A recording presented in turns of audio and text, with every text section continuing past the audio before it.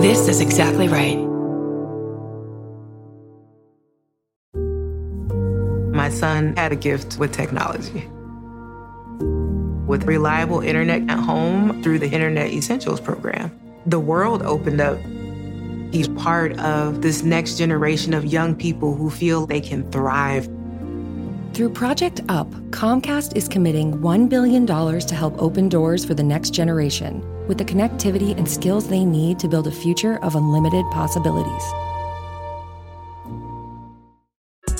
We got another day of NBA action. And with FanDuel, every night is a watch party. So it's time for your FanDuel crew to make their bets. So, what's the move tonight, gang? You know that new customers who bet $5 get $200 back in bonus bets if you win. Woohoo! We're heating up, fam. You just can't miss tonight. Bet all the stars with all your friends and make every moment more. Only on FanDuel. New customers bet $5 get $200 back in bonus bets if you win. Make every moment more with FanDuel. It goes down in the DM. It go down in the DM. 21 plus and present in Virginia. First online real money wager only. $10 first deposit required. Bonus issued is non-withdrawable bonus vest that expires 7 days after receipt. See full terms at FanDuel.com/sportsbook. Gambling problem? Call 1-800-GAMBLER.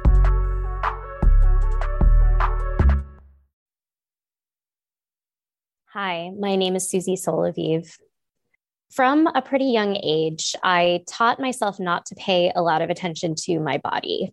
When I was younger, I didn't really have any issues, but after puberty, I started to have pretty bad cramps. I had to go to the bathroom fairly often. And I also found out that I was anemic, and I would occasionally, if I was exercising too hard, start to black out. Nobody really had a good explanation for this, and nobody really directed me to a doctor or anything. So I just ignored it and moved forward. Lots of other people in my high school had period cramps. Plenty of people were going on birth control to try to control the cramps. And, it was easy enough for me to get past it with a little bit of ibuprofen. I was also raised very religious, and I'm still quite religious. And unfortunately, some American purity culture crept into my upbringing. And so I didn't spend a lot of time thinking about, for lack of a better word, my reproductive parts. Spent a lot of time ignoring them, spent a lot of time pretending nothing was really going on, and generally being embarrassed about it. So I got good at disassociating from those parts of my body. After I got married, I ended up having extremely painful sex. And I assumed that it was related to purity culture, and I assumed it was psychological. I talked to my PCP about it. I think I got a referral to pelvic floor therapy at one point, but nobody was really concerned. And again, I just decided that it wasn't a very big deal. It was just something that was in my head, and I was able to move past it. In our first year of marriage, I got pregnant unexpectedly and had no problems with the pregnancy, except that I was very nauseous through the entire thing. I was in a lot of pain. And then when I had to have cervical checks, I was in a tremendous amount of pain. Again, I told them that I thought this was due to growing up with a certain amount of purity culture and that it was psychological, and nobody questioned it. So after I had my daughter, eventually my period returned and I started having worse and worse cramps. But everybody tells you that after you have a baby, your periods get worse. That's just what people tell you. And so once again, I chose to disassociate from it and ignore it. Some of the painful sex symptoms subsided, others remained. Mostly I was just proceeding with business as usual. Last year, I started having cramps so bad that I would have bladder spasms, which means that I would literally pee my pants with no control. It only happened a few times, thank goodness. But I also ended up starting to have to lie down when I had my cramps.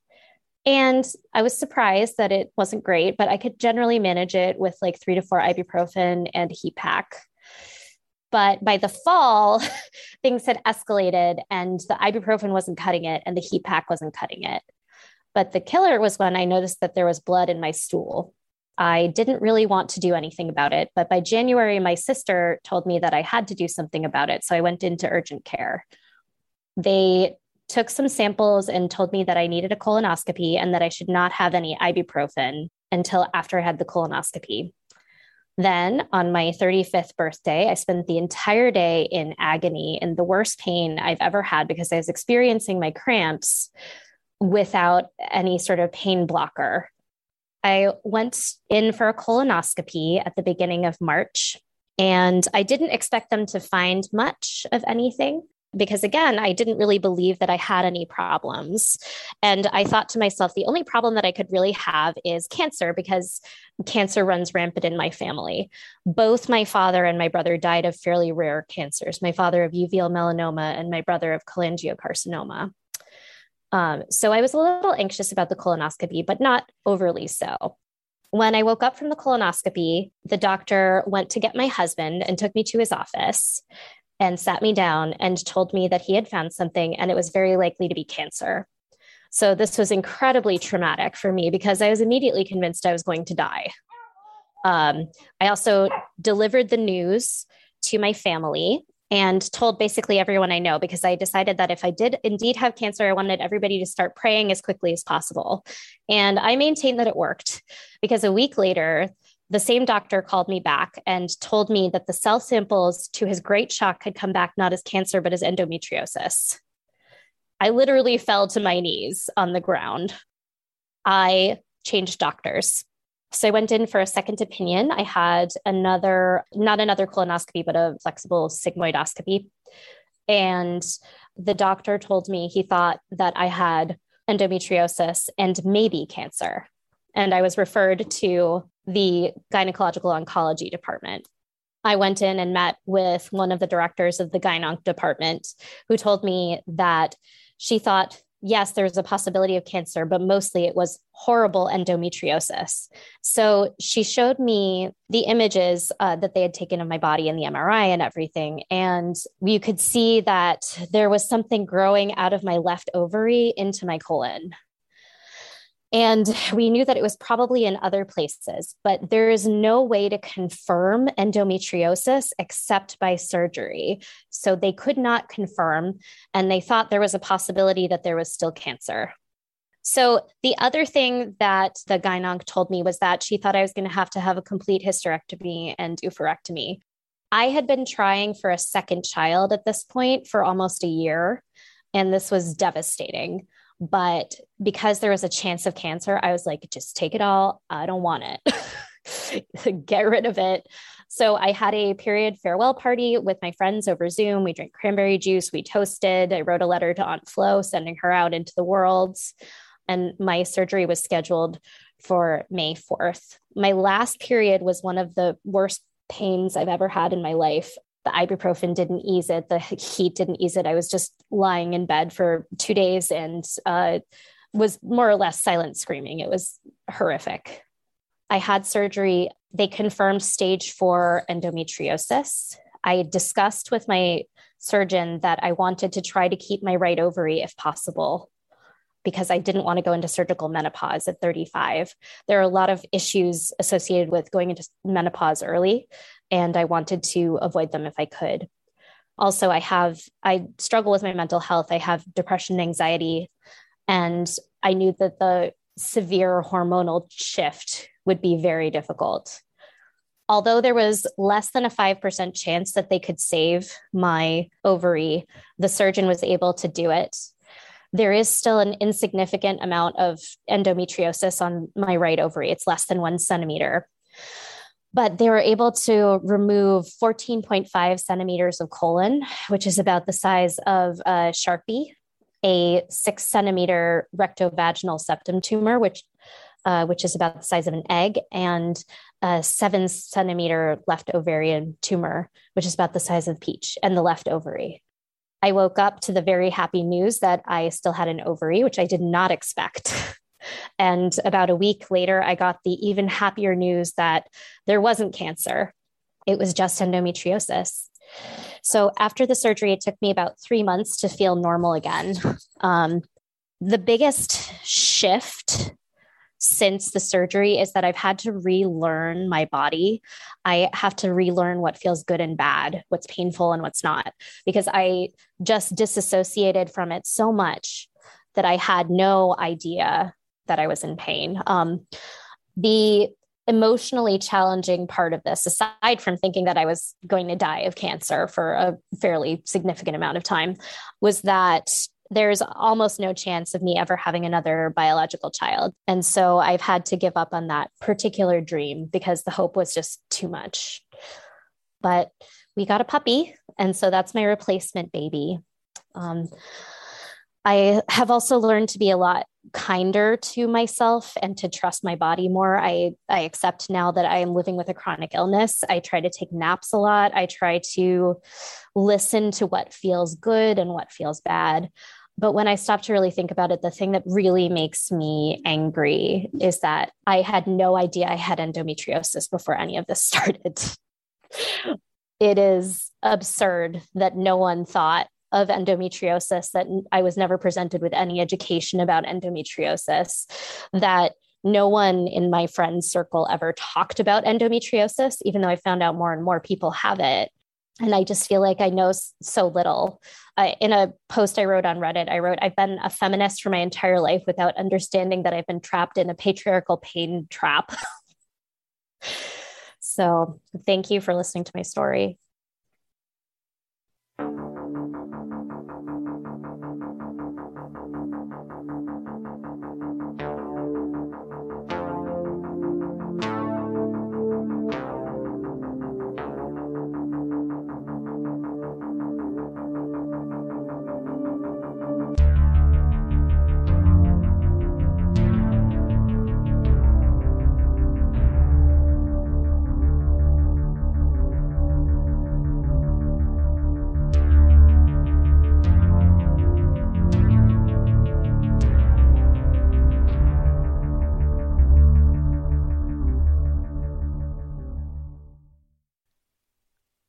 Thank you so much, Susie, for taking the time and being willing to share your story. It was, oh my gosh. I mean, yeah, I can't. Wow. Thank you. Yeah. Hi, I'm Erin Welsh. And I'm Erin Allman Updike. And this podcast will kill you. It's going to be a big episode, Erin. This is certainly my longest notes. Like by, I think, like kind of a bit. So just, yeah, I really kind of, it got away from me, but I'm excited about it. I am too. I have like a lot of feelings about it. Mm-hmm. So it's going to be a good one. Yeah. And what exactly is going to be a good one? Oh yeah, that's right. Today we're covering endometriosis. That's right. Mm-hmm. What even is endometriosis? At the end of this episode, will we have a satisfactory answer to that question? I think we'll have like at least most of a satisfactory answer. We'll have a clinical definition. That's true. That's true. Where does that leave us? I guess we'll find out. Before we get into the nitty-gritty of all of that, though, should we do quarantini? We really should.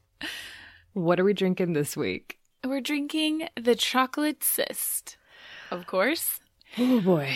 Honestly, I think that's a grosser name than our diabetes one. Sweet pea. Yeah. I think this is grosser. Is it grosser than our MRSA one? No. Maybe. I don't know. You tell us, listeners. You tell us, listeners. Yeah, what's the grossest one yet? So why are we calling it the chocolate cyst, though? Yeah, okay. So a chocolate cyst is like one of the descriptors for an endometrioma, which is when you get endometriosis on your ovary. We're going to get into all of it, but basically sometimes you get these things that look like a little chocolate truffle. Liquidier. Oh my gosh. Okay, well, definitely garnish this with a chocolate truffle if you can. Yeah. So what's in the chocolate cyst? Chocolate liqueur, banana liqueur, coffee liqueur, and cream. And then, of course, garnished, like I said, with a chocolate truffle. And also the Placebo-Rita is just probably going to be the most decadent, delicious chocolate milkshake you've ever had. Chocolate banana milkshake. Yeah. And you can find our recipe for our quarantini as well as our non-alcoholic Placebo-Rita on our website, thispodcastwillkillyou.com. And we'll also post it to all of our social media channels. On our website, thispodcastwillkillyou.com, you will find everything that you could want to find. We have merch. We have links to Bloodmobile, who provides the music for this podcast. We have transcripts of all of our episodes now, which is thrilling. We've got a bookshop.org affiliate account. We've got a Goodreads list. We have a link to our Patreon. It's all there. It's all there. It's all there and more. With that, Erin, should we just get into the endometrium of this episode, Erin? Yes, please. Let's take a quick break first. Welcome to the Pants Cast, brought to you by Lululemon, a show about all things pants. My guest is Matt James, former NCAA player and Lululemon ABC pant enthusiast. Hi, great to be here. Matt, tell us all about those ABC pants. The comfort? They're like the pants I put on when I don't want to wear pants. Versatility? You could wear these pants to a wedding, but you could also wear these to a cookout. And what about style? They're like if casual and cool had a baby. Well, it's clear why you're an ABC enthusiast. Pleasure having you and your pants on the show. Thanks for having us. Find the shockingly comfortable ABC pants at Lululemon.com.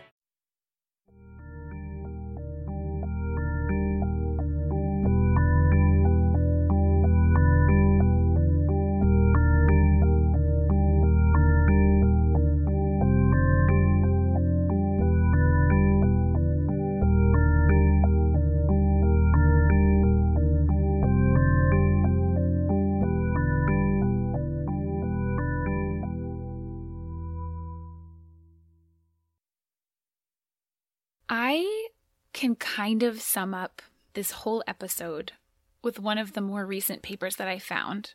It's the title of a paper from 2021, and the title is simply, The Epidemiology of Endometriosis is Poorly Known, as the Pathophysiology and Diagnosis are Unclear. And wow, that's the title. I know, that's the title.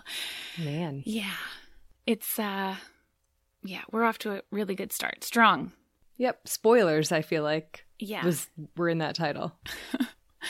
Okay, so endometriosis. I know there's probably a good subset of our listenership who has never heard of this, and I am going to get to the official definition really soon, I promise. But some little lead in, okay? Mm-hmm. Endometriosis is almost always described as a disease of women of childbearing age. That is how it is described. It's a problem straight off the bat. Mm-hmm. Because this description ignores, number one, anyone who is trans or non-binary that has a uterus or has endometriosis. Number two, it ignores the fact that endometriosis pain and endometriosis itself can persist or even sometimes arise after menopause, aka after, quote, childbearing. Number three, it also ignores the fact that cases of endometriosis, though very rare, have occurred in people assigned male at birth, which means that a uterus isn't necessarily a prerequisite for the disease. And finally, and I think most importantly, I don't know, they're all important, but by designating this disease to this particular group, quote, women of childbearing age, and Erin, I know you're going to talk a lot more about this. Oh, yeah. Also, I thought it's also been found in infants. Oh, that's a good point. Yeah. It can definitely be in before childbearing age as well. Right. Everyone can get endometriosis.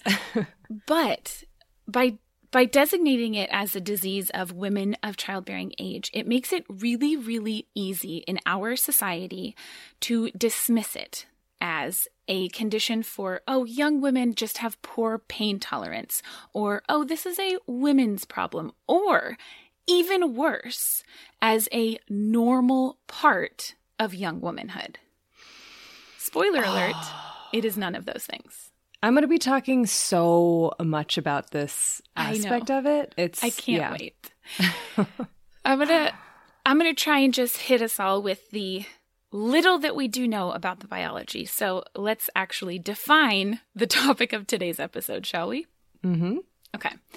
So the technical definition of endometriosis is simply the finding of endometrial glands and stroma, which just means endometrial-like tissue, outside of the uterus. So what does that mean? Yeah. To talk about that, I want to first talk about my personal favorite organ, the uterus. That's my favorite one. Do you have a favorite organ? I've never thought about it. I do. It's a uterus. No, I don't. I don't think I would need more time. Okay, that's fine. Okay, so we talked, I think, a fair bit about the uterus in our birth control episode because we talked about the whole menstrual cycle. So I'm just going to briefly recap. The uterus is an organ that's made up of a muscular wall, the myometrium, and an inner layer, the endometrium, that's composed of glandular cells. So there are these cells that basically form into little glands, as well as stroma, or like support cells is how you can think of them, that surround these glandular cells. And this endometrium, this inner lining of the uterus, is constantly in flux. This lining is what responds to and changes with the influence of cyclic variation in our hormone levels, most specifically estrogen and progesterone. This is the menstrual cycle that we went over in our birth control episode, which was now a couple of years ago. To recap it, under the influence of an increase in estrogen, oocytes in the ovaries begin to mature, and the uterus lining, the endometrium, proliferates. It grows in number, these stromal cells and these glandular cells. And this is known as the follicular phase or the proliferative phase, where this lining is growing. And the endometrial lining is becoming thicker in preparation for the potential implantation of a blastocyst. Then that peak of estrogen prompts a surge of another hormone that causes the release of an egg, aka ovulation. And then as that surge of estrogen declines, progesterone, another hormone, begins to increase. And the uterus, the endometrium, enters what's known as the secretory phase, where these glands thicken and the arteries within there widen and proliferate in number. And the endometrium undergoes this process, further preparing it for receiving a blastocyst. And then without anything that implants, 14 days go by and progesterone levels sharply decline, and this withdrawal leads to the separation of all these cells from their basal layer, and they slough off, aka menstruation. All of that endometrial tissue then exits through the cervix, which is the opening of the uterus, through the vagina, and that is menstruation. Right? Yep. Right. Okay, so if that all is the menstrual cycle, and that's what's happening inside of a uterus during that menstrual cycle, then what is endometriosis? If it's the finding of these same type of cells that are found inside of a uterus, these endometrial, glandular, and stromal cells, but now they are implanted in tissue outside of the uterus. So instead of being inside the lining of this muscular organ, it's outside on the wall of the organ, or on the wall of your belly, which is called the peritoneum, the inside wall of your abdomen. It could even be on your bladder, or in your fallopian tubes, or on your ovary, or on your rectum. It could be anywhere, literally, in your body. Mm-hmm. Yeah. So then the question is, how does this become a disease or a problem? Like, why is it a problem to have this tissue outside of the uterus? Well, this tissue is still active. It's hormonally sensitive endometrial cells that are undergoing the same proliferative and secretory and then degeneration that happens within the uterus and would end in menses, leaving the body through the vagina. But it's happening in an abnormal location and therefore leading to not only abnormal responses in our body and massive amounts of inflammation, but it's also then not able to leave the body. So this inflammation stays contained within the body. That leads to tissue damage, which can then lead to scarring and fibrosis, which leads to the symptoms of endometriosis, which are chiefly pain, which doesn't begin to describe adequately, like the true symptoms, and also infertility or difficulty conceiving or sustaining a pregnancy. So that was a lot, like all in a very short amount of time. And that's all we know about endometriosis. Just kidding. We know like a tiny bit more than that. Yeah. So that explanation left a lot of open-ended questions. And I think the first one that I would like to be able to answer is how? How does this endometrial tissue end up in a place where endometrium shouldn't be?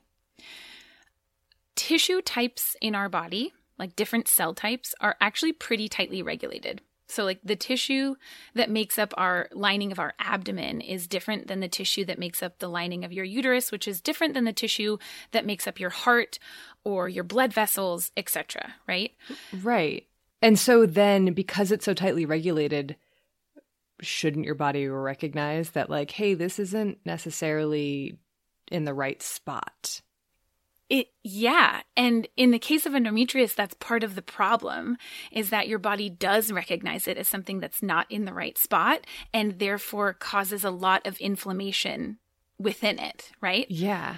And so then that leads to part of the problem, or at least we think that maybe that's how it's happening. And with a lot to do with endometriosis, it's hard to know who's the instigator, like which is the cause and which is the effect. Right. Right?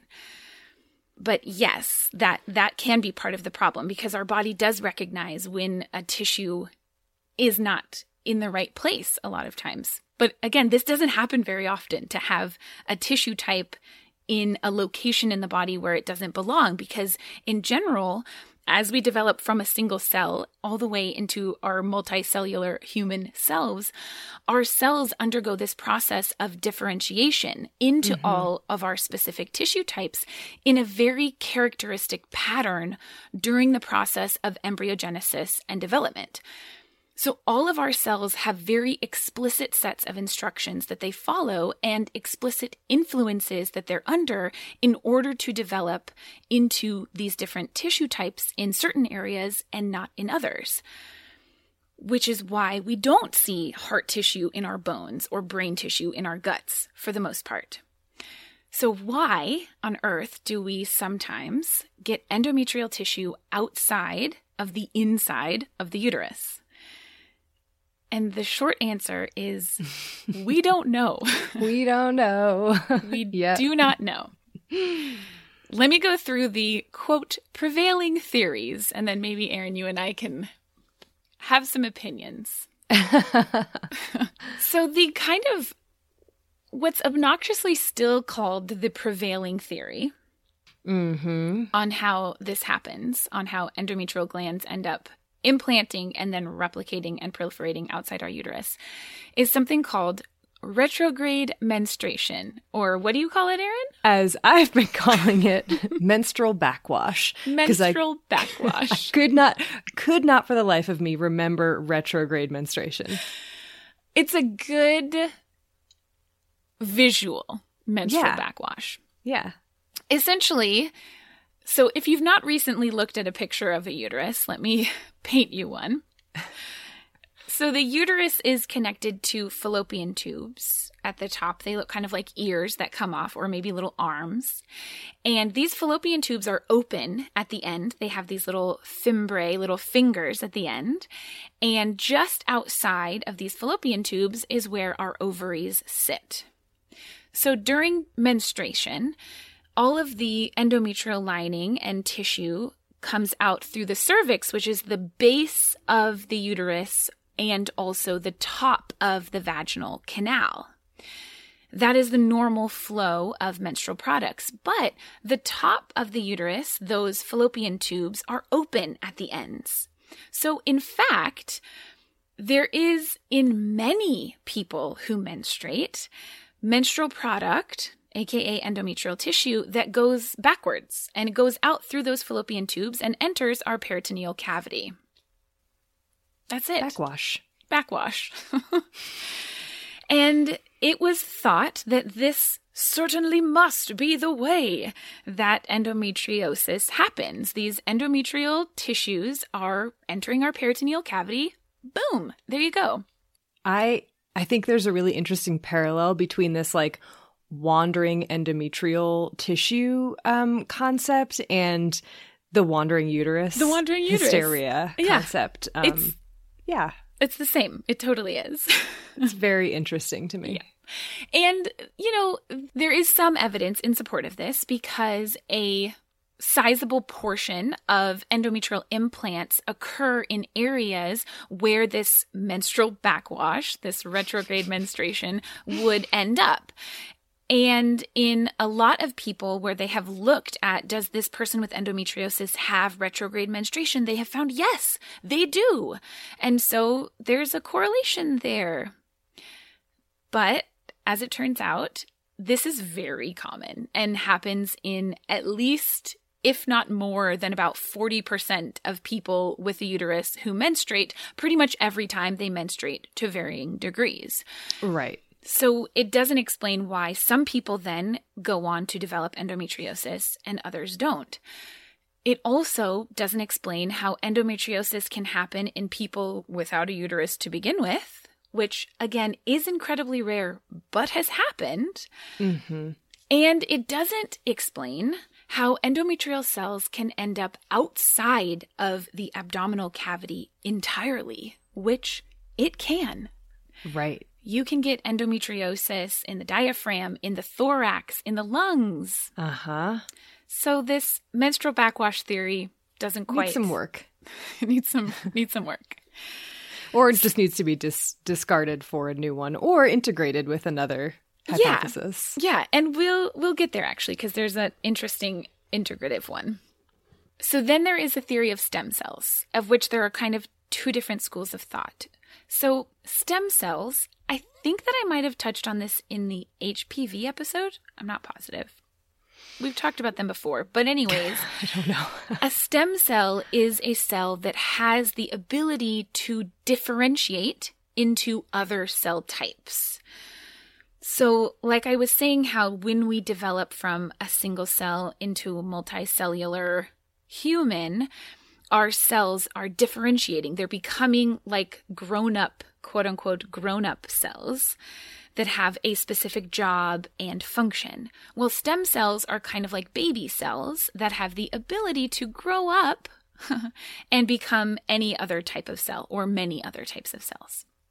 So there's a theory that perhaps bone marrow stem cells, which have the ability to differentiate into a number of cell types, might somehow find their way into the peritoneum or the abdominal cavity, and then there they would embed and under certain hormonal influences would differentiate into endometrial cells for some reason. Huh. Yeah, that's one theory. It's not a great one. Yeah, I'm like, how does that explain timing of things or... Honestly, Erin, it doesn't. Okay. It's not my favorite of the theories. So another one that's, I think, at least a little bit more easy to understand is a theory that it's endometrial stem cells. Okay. Right. This is coming a little bit closer. So... And this theory can actually kind of tie into the menstrual backwash theory, but adds on to it a little bit. So in this case, it's not the menstrual backwash per se. I love that we're calling it menstrual backwash now. We're all in. Okay. So it's not the retrograde menstruation of just any old endometrial cells, but of specifically endometrial stem cells, like the basal cell layers that have the ability to differentiate into the different endometrial cell types. If those maybe are either backwashed or find their way into our bloodstream or our lymphatics, then perhaps those can embed, and they already have the ability, they're programmed to differentiate into endometrial cells. So it's logical then that they would be responsive to the same hormonal influences that they would if they were still in the inside of the uterus. Does that make sense? Yeah, that's interesting. And so are there any studies, animal studies or something showing support for this? Or even just like tissue culture studies showing support for this? There are certainly studies that show that these stem cell types exist and can embed and then become, endometrial-like tissue. Okay. And how then would those stem cells, so these would be like the deepest basis layer? Yes, that's my understanding. Okay, so then how do they escape the uterus? That's the question that we don't have an answer to. Interesting. Mm-hmm. There's another theory, and this is the coelomic metaplasia theory, which is your coelom is the inside of your abdomen. So in this theory, regular old abdominal cells, wherever in your abdomen, just undergo metaplasia. Metaplasia means they develop mutations and then they change. And so instead of being a differentiated, let's say, abdominal wall cell, they de-differentiate and then re-differentiate into endometrial cells. So in this theory, instead of like a baby undifferentiated stem cell that has the potential to become any cell type, you're taking a fully formed adult cell and changing it into an endometrial cell. Yeah. That seems okay. That seems a little complicated. So currently today, we're recording this in 2021. I know that like the prevailing hypothesis is still this menstrual backwash thing, but is that like what is the timeline for these other hypotheses? And are there any of them that are seeking to dethrone that one? The thing is, not really. Okay. Because the thing is, and here's the problem, is that none of these theories in and of themselves fully or adequately address the question of how exactly endometriosis occurs, right? And they also don't answer the question of why do some people get endometriosis and other people don't? What are the risk factors? And so I think where there is more research being done is trying to understand the second part of that question. Why do some people get endometriosis and others don't? Maybe it is one of these theories that we already have. Maybe it really is menstrual backwash, but it still doesn't answer the question of why 40% of people have menstrual backwash and not 40% of people have endometriosis, right? Right. And part of the answer to that question, at least, seems to be genetic. So in a number of genome-wide association studies, which is when you look at someone's entire genome and you try and figure out what's going on, there have been, I think, at least like 10 or 15 different gene loci, so different locations that have been shown to be associated with endometriosis. So we know that there's a strong genetic component. But knowing that there's like at least 10 or 15 different genes is also maybe not all that helpful because it's hard to know what that means, right? It does seem like all of these gene regions are in some way related to hormonal regulation in some respect. So a lot of this is a hormonally driven disease and really an estrogen-dependent disease in a lot of ways. But really, one of the prevailing thoughts is that it is this kind of genetic and epigenetic factors combined with these unknown environmental insults that leads to endometriosis. And endometriosis is associated with a number of other autoimmune disorders. And that's kind of the thinking with autoimmune disorders as well, right? It's these genetic predispositions and some kind of environmental influences that combine together to then lead to this disease. It's not satisfying. But it does make sense in that if there's a high level of inflammatory response to this self-tissue, even like in places it shouldn't be, compared to people who may not have as high of a strong, inflammatory response, and so might not have as strong symptoms or might not have the development of endometrial lesions or whatever. Exactly. Then that kind of goes along with it. Yeah. Especially because while this is, if you look at endometriosis tissue histologically, like under a microscope, it looks just like endometrial tissue. It's histologically, it is endometrial tissue. And in some ways, it does behave in the same way as endometrial tissue inside your uterus, right? It proliferates with estrogen, it degrades, etc. But what's different is that outside of the uterus, this endometrial tissue is associated with hugely increased amounts of inflammation. And this we do know. So we know that local inflammation and immune dysregulation is a really big part of the pathogenicity of endometriosis. And this inflammation itself is what then leads to the fibrosis, which leads to these adhesions, which can lead to such significant pain and symptoms. So one way to think of it is that it's all related to the bleeding. Because endometrial proliferation and then degeneration leads to so much bleeding, the bleeding itself, like blood itself, is a very, very inflammatory. So the fact that it's trapped somewhere inside your body rather than traveling through the vaginal canal leads to a lot of inflammation, which leads to immune cell infiltration, which et cetera, all the way down the line. But it's also not clear that that's the order in which things go. It could be that, do you have underlying inflammatory changes, differences in the way that your inflammatory markers react, that then leads to the increased inflammation? Does that make sense? Yeah. So it's like a chicken and the egg, but it's like the chocolate cyst and the inflammation. That's exactly right, Erin. Yeah. So that is what we know about the kind of pathogenicity of endometriosis. I'm still confused. Like, it's so... Same. Same. Okay, questions. Okay.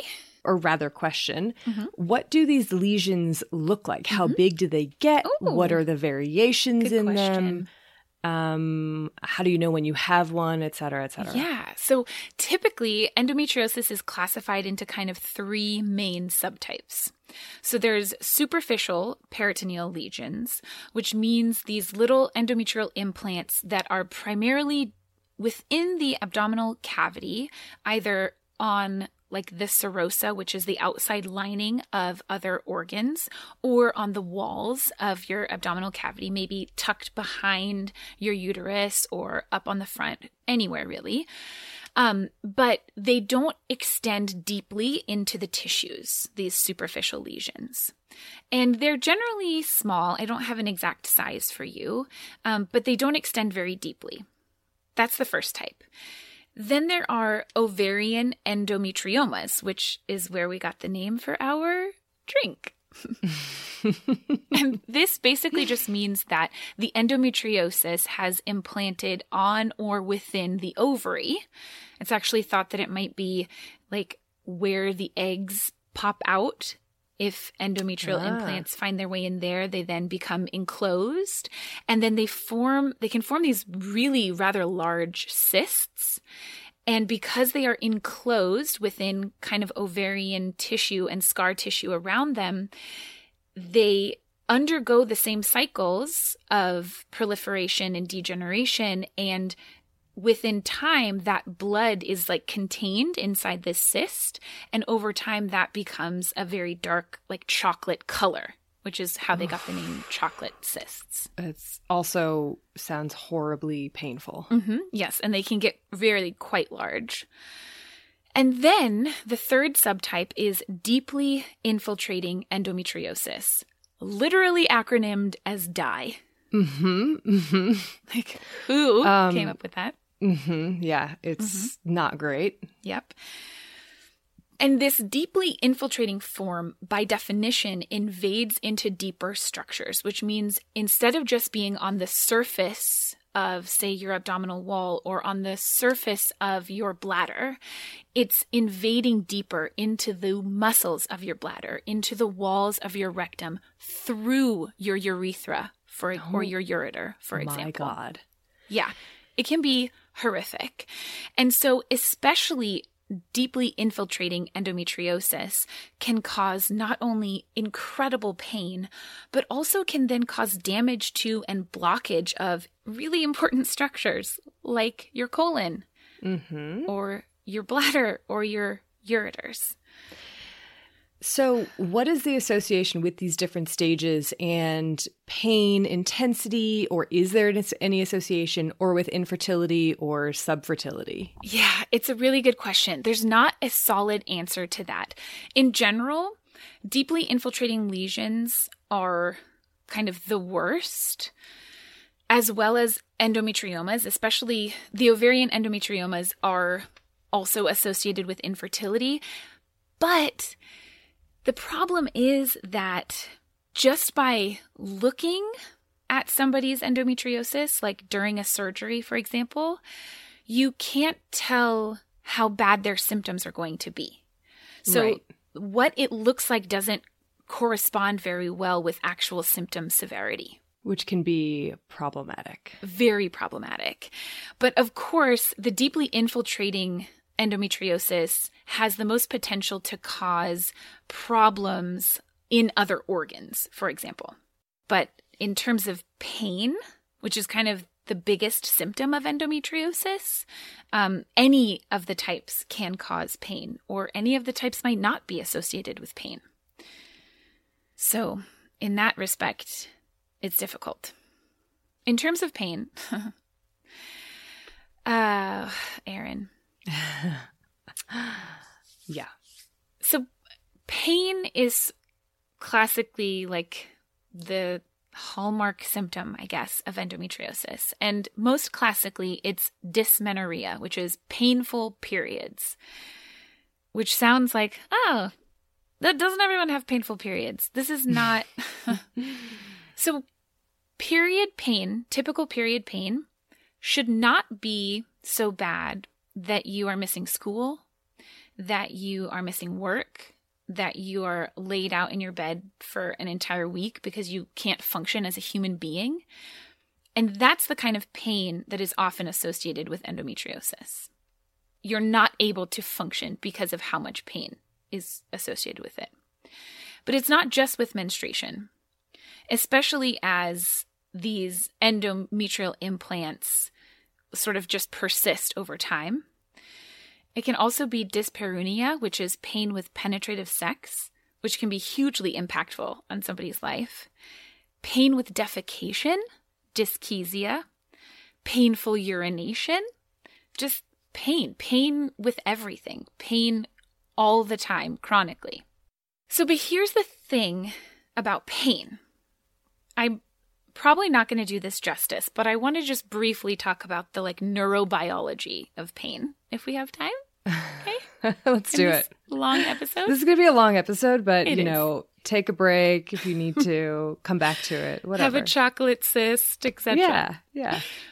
So pain at its core, like the definition of pain, I guess, is when specific receptors, nociceptors, are activated and send signals to our brain, which are then interpreted by the brain, processed in certain areas of the brain, and then transmitted, and we then experience pain. Like, that's a really general description of it. Mm-hmm. But there's a few things about endometriosis pain and about chronic pain in general that I think are really important to kind of understand. First, studies have found that endometriotic implants, this endometriosis in your abdomen, often has higher densities of nerve fibers. So they're more densely innervated than the surrounding tissue. They're also more highly sensitized. So they actually respond at a lower threshold of stimuli, which leads to, both of those things combined, lead to an increase in pain signal transmission to the brain. Yeah. It's just like efficiency in signals traveling. They're like, oh, I've gone down this route before. Oh, I know how to get there. Oh, exactly. Boom. It's this way. Boom, boom, it's boom. easy. Mm-hmm.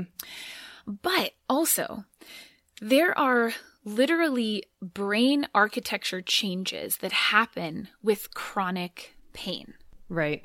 And this is something that we do not fully understand, and people are finally just now doing a lot of research on. Finally just now acknowledging that it might be real? Right, that it's not just psychosomatic, which is what it was thought to be for the longest time. But there are now a lot of really good studies on this, that the brain changes in relation to experiencing chronic pain. And while there aren't as many studies on this in relation to endometriosis related pain specifically, or to pelvic pain specifically, there are a few, and the ones that do exist that have looked at people, for example, with dysmenorrhea or very painful periods. People who have chronic pelvic pain have a lower peripheral input at which they experience pain, and a higher activity, higher activation of their central nervous system in response to that pain. They are literally primed by experiencing chronic pain to then experience more pain. Uh-huh. And yeah. I want to be clear that this is not the same thing as saying like, well, you have a low pain tolerance. Right. That's not what this means. This means that in response to pain, your body reacts and changes and experiences a greater amount of pain from the same stimuli as someone else because of these changes to your brain. It makes complete sense, and it's so frustrating that it's so frustrating. Not widely known about or understood or taught or researched. Right. Yep. And it's also not saying, like I said, that this pain is psychological in origin, because it's not. However, it's also really important to point out just how comorbid chronic pain conditions like endometriosis and mood disorders like depression and anxiety are. Because this comorbidity, having these two things together, leads to further exacerbation of the experience of pain, because of disruptions that depression or anxiety have on your brain function. Right. And I know that there has been a lot of, oh, well, your depression or anxiety is probably causing your chronic pain. Instead of maybe considering that it might be that persistent, never-ending, excruciating, inescapable pain might lead to, I don't know, say a bit of depression or anxiety. Couldn't that be the case? Yeah. And then both of those things change your brain architecture to make them both worse, like a self-fulfilling prophecy. Uh-huh. Yeah. It's not great. Yeah. It's really not great. The other biggest sequelae of endometriosis is infertility or difficulty conceiving. And again, here we don't know why. Really? Yeah. We don't know if it's because of scar tissue that can form, especially if it's from endometriomas on the ovary, like scarring the ovary or disrupting the number of ovarian follicles that you have left, or if it can cause scarring in the fallopian tubes, or there's some thought that it's just from how much inflammation exists in the pelvis because of endometriosis, because again, it's an open cavity between your ovary and your fallopian tube. So small space, but it's all bathed in the same fluid.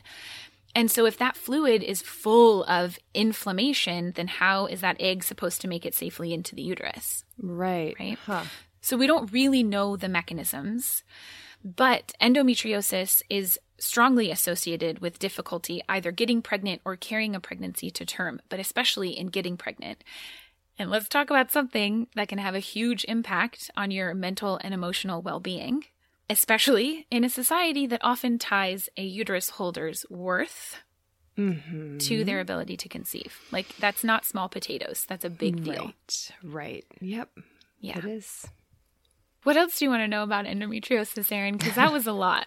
I mean, I would ask about treatment, but... You want me to answer that? I will answer it. Yeah, okay. Treatment is a mixed bag. Yeah. So some people with endometriosis respond very well to hormonal birth control, either combined contraceptives or something like an implant or an IUD. And that can be hugely beneficial. It can lighten periods. It can make them stop altogether. It can substantially reduce pelvic pain. But for anywhere from a quarter to a third of people, that doesn't work at all. Or they can't even try it because of other comorbidities or risk factors they might have. Or maybe they want to become pregnant. Or maybe hormonal birth control pills have messed with other parts of their day-to-day life. There's a lot of risk factors associated with birth control as well. So for some, then, the next kind of step can be what are called GnRH, gonadotropin-releasing hormone agonists, which essentially put you into early menopause. That's what they do. They block all of the hormones associated with the menstrual cycle, like much more completely than combined contraceptives alone.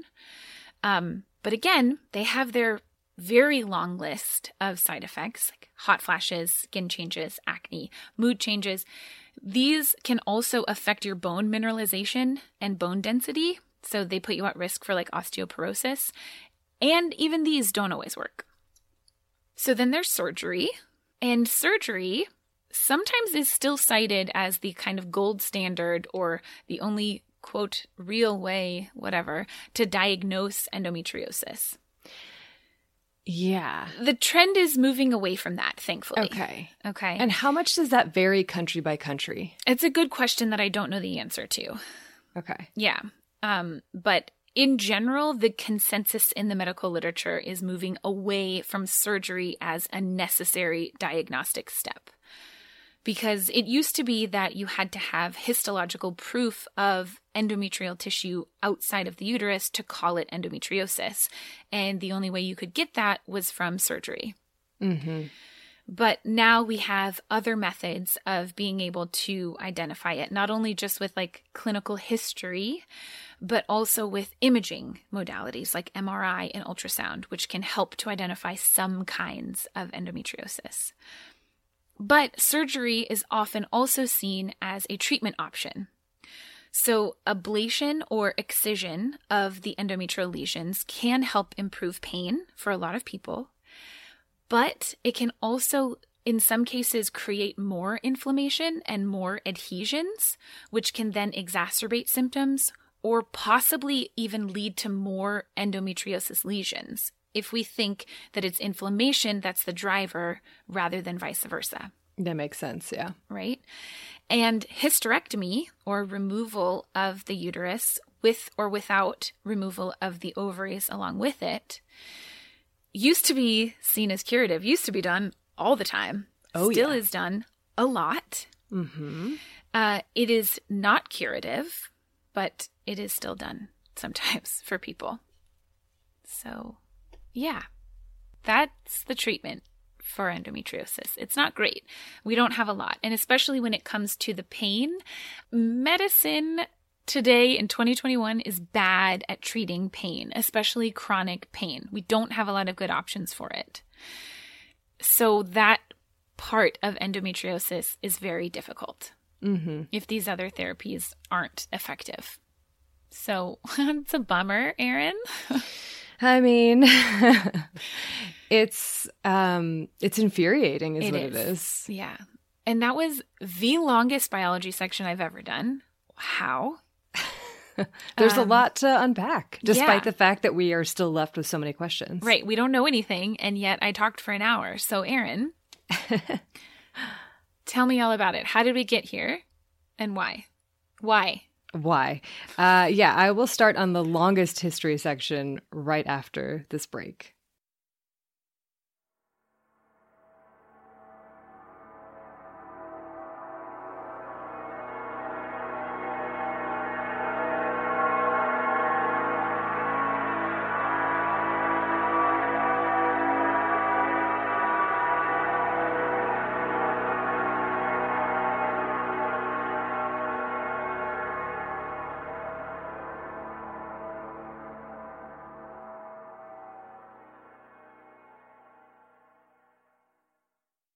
Before reading about endometriosis, I figured that it would be one of those episodes that followed like a relatively straightforward formula.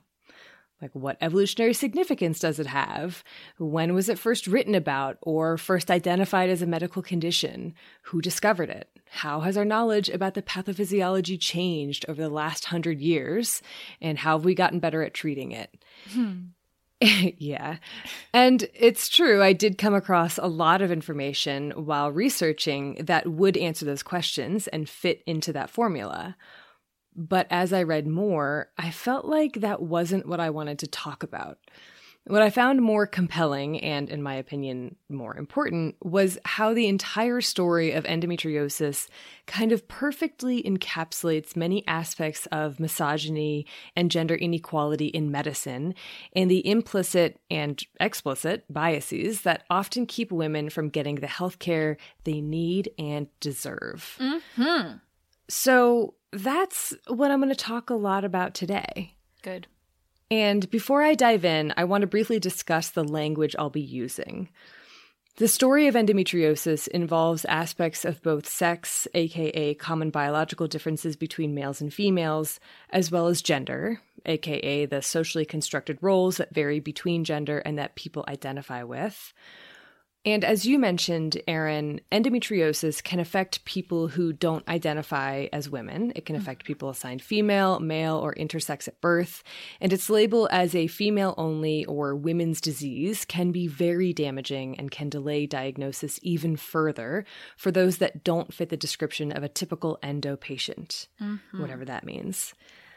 But much of what I'll be talking about today is a gendered issue. It has to do with the way that women are perceived in medicine and how that impacts their treatment. The fact that endometriosis primarily occurs in people assigned female at birth has given rise to many of the social issues and medical disparities surrounding endometriosis. Many of these issues, such as how people experiencing pain are perceived by medical providers, are discussed in the literature and in scientific studies using the terms men and women, without saying whether they mean sex or gender, but generally speaking referred to cisgender people. This is definitely a huge limitation of these studies and of this discussion as well, especially since there are many ways that trans or gender non-binary people are treated differently than cis people in medicine, often in ways that negatively impact their health. And I'm going to try my best to be inclusive and not to ignore the experiences of those people or exclude them from this history, but studies examining those aspects are scarcer.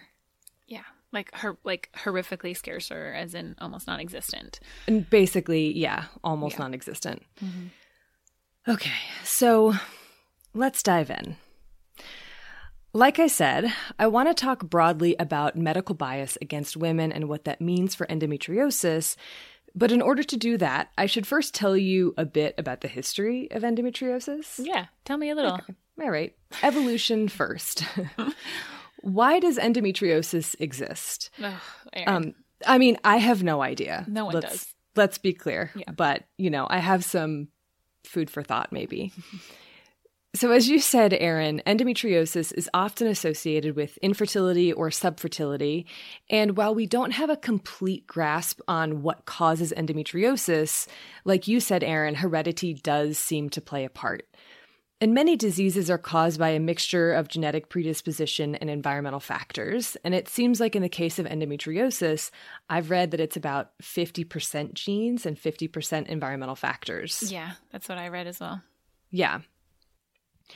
So it seems like it should be selected against at least a little bit, just by virtue of the fact that people with endometriosis tend to be less likely to pass on those alleles or the predisposition for endo.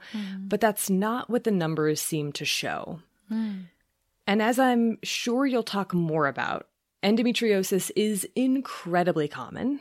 Like I've seen estimates from 10 to 15%.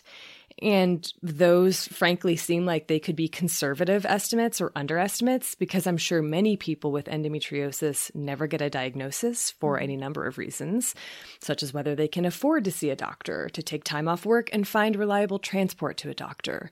Or even if they can see a doctor, maybe they're just dismissed or called dramatic. Or maybe they just don't know that debilitating periods aren't normal because periods are a taboo discussion topic. I feel like that's such an important one because it's still so common today that people have no idea that they don't have to exist, or they shouldn't have to exist in that much pain. Like, that shouldn't be normal. I mean, even periods themselves. Do we need to have periods? Like, no, we don't. It's very interesting. Anyway, so yeah. And then, of course, on top of all of those factors, there are these racial and economic disparities in obtaining a diagnosis that are very frustrating. Doesn't really begin to cover it, but yeah. But whether it's 10 to 15% or likely much higher, endometriosis is extremely prevalent. And again, more than it seems like it should be, maybe, for something that can affect fertility. But remember that it's not just your genes determining whether or not you get endometriosis, it's also environmental factors. And it turns out that endometriosis might not deserve the reputation it has for causing infertility. So it seems like in a lot of the literature, an estimate around 30% is often reported, but more recent studies put it actually lower at about 10 to 13%. Like, of people with endometriosis that will have infertility? Got it. Right. I think most of the numbers that I saw cited was like, of people with infertility, how many of them have endometriosis, which is a very interesting way to look at the statistics. It is, yeah. But yeah, so it seems like this reputation that endometriosis has for basically being a one-to-one infertility is not necessarily the case. And I also read a couple of papers that proposed an evolutionary explanation for endometriosis. So I will admit I feel a little bit out of my depth here, but I'm going to just attempt to do my best. Essentially, in these papers, which were from 2021, the authors suggested that endometriosis and polycystic ovarian syndrome are opposites. Did you read this paper? I saw that paper and I was like, ooh, what's this? Beep, beep, beep. Interesting, Erin, interesting.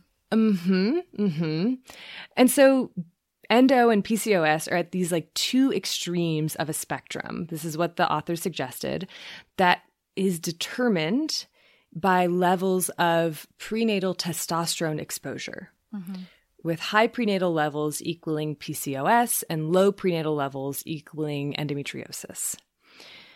So during development, if a fetus is exposed to levels of testosterone that are outside the, quote, normal range, certain traits associated with fertility or fecundity are brought to their extremes. And the way that I started thinking about this was like too much of a good thing. So individually, these traits might be helpful for fertility. But when you have too many of those traits or they are expressed too highly, it can be hurtful. So something like uterine contractions. It's great for when you have a fetus with a big head in there, but horrible for when you have menstrual cramps that lay you flat. Or like inflammation, right? High levels, like inflammation is good. It what keeps us healthy. Right. Too high levels of inflammation can be really, really bad. Yeah. So taking all that together, I feel like we can start to see why endometriosis exists and why we see it in fairly prevalent numbers today. So my next question is, do we have more endo today than we've had in the past? How long has endometriosis been around? Endometriosis often gets called a modern disease or a modern epidemic. Did you come across papers describing it that way? No, but I'm not surprised. Okay. I don't like this for a number of reasons. First, I don't love the term modern epidemic to describe endometriosis because I'm not convinced that we have enough data about historical rates to say whether there's an actual increase or if it's just that we're more aware of it, so it's diagnosed more often. Second is that calling it a modern disease implies that it has emerged only recently, which is untrue. Humans have probably been experiencing endometriosis for millennia, as I'll get into. And some people who defend the use of the term modern to describe endometriosis say that it's because it was only defined as a clinical entity within the past 100 to 150 years, and that definitive diagnosis by examining tissue under a microscope was only possible in the last 100 years. So, despite the existence of ancient medical texts describing abnormal bleeding associated with pelvic pain and infertility, those descriptions apparently aren't specific enough to be called endometriosis, which I'll grant is fair. Mm-hmm. Retrospective diagnosis is always a problem. Yeah, and there's a lot of things that can cause pelvic pain and abnormal bleeding. Absolutely. But I still think it's misleading to call endometriosis modern. I agree. Because I feel like by that definition, there are a whole lot of diseases that have likely been with humans for millennia, but, quote, discovered only recently. Does a disease exist only when it's been given a name and a clinical description? No. Of course not. No. All that said, it is possible that endometriosis is on the rise, and we should look to see if it is. And if it is the case, we should obviously try to find out why. But endometriosis is an ancient disease. There are descriptions of painful menstruation, which could be endo, dating back to 1855 BCE from ancient Egypt, and then again in ancient Greece in the Hippocratic text from the 5th and 4th centuries BCE, describing menstrual dysfunction as a cause of disease, with pain and infertility resulting if left untreated, and pregnancy as a possible cure, which, despite not being true, not being a cure, is often still recommended today. In fact, I read in one book for this episode that somebody commented on a Facebook page for a group called Endoactive about this. Quote, "My doctor told me having a baby would help my pain. I'm only 11. What? Uh-huh. Yeah. Oh, no. Mm-hmm. Oh, no, Erin. Yeah, I've been mad for the entire time I've been researching this. I'm not going to get over that one. I know. Yeah. So, in these Hippocratic texts are also the descriptions of the groups most susceptible to these gynecological disorders: women who remained childless, young widows, and virgins who had already menstruated but remained unmarried. Some of which sounds disturbingly familiar to the nickname that was given to endometriosis in the 1960s to the 1980s or so, the, quote, career woman's disease. Oh my God, I saw that in one paper and I barfed in my mouth. I know. Basically, it's like, well, you put off your childbearing duties and rejected your social and gender roles, so this is what you get. It's the natural consequence. Uh-huh. Obviously, the Hippocratic text didn't refer to these symptoms as endometriosis or as even like one specific disease, but rather they were part of what was called hysteria, after the Greek word for the uterus. And I'll talk more about the history of hysteria and its wandering definitions in a bit. But first, I want to wrap up the history of endometriosis, even though they are tied together. So many people who were diagnosed with hysteria probably had endo. Anyway, from those ancient texts describing pain during menstruation and abnormal periods, there doesn't really seem to be a ton of other mentions of what could be endometriosis. Not because people weren't experiencing it, but likely because there was, and still is, a huge taboo surrounding menstruation. From Leviticus in the Old Testament, quote, "If a woman has a discharge, and the discharge from her body is blood, she shall be set apart 7 days, and whoever touches her shall be unclean until evening." Fast forward to the first time that the word period was said on television, like in, like menstrual period, 1985. No way. By Courtney Cox in a tampon commercial. Wow. Uh-huh. So I'm sorry, before that they had tampon commercials without saying the word period? Or did they have tampon commercials? Maybe they didn't have tampons. The history of the tampon would be a fascinating one to research. There is so wait, we haven't even done just like regular menstruation. I know. You know? Anyways. But we have been conditioned to think of periods, these absolutely normal things, as gross and shameful when they are neither.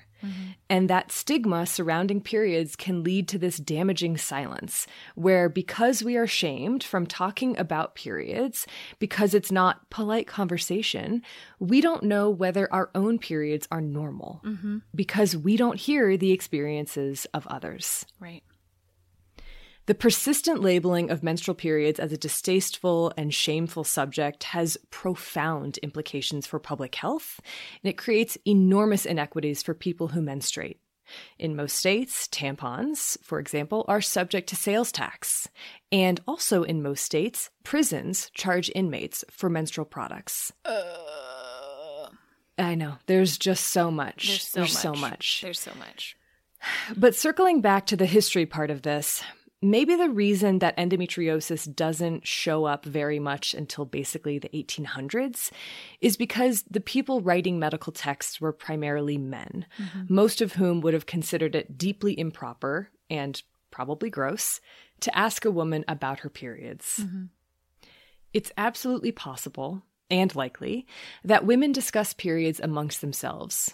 And there was probably a great deal of knowledge held by women healers, which was mostly lost as medical licensing laws came into effect, which both prohibited them from practicing — reasonable, licenses are good — and even applying to medical school. If you weren't a white, wealthy man, you weren't getting in. But with the increasing popularity of autopsies in the 19th century, people begin linking more and more signs and symptoms of disease with pathological changes in the body. Karl von Rokitansky, whose name you may remember from our puerperal fever episode.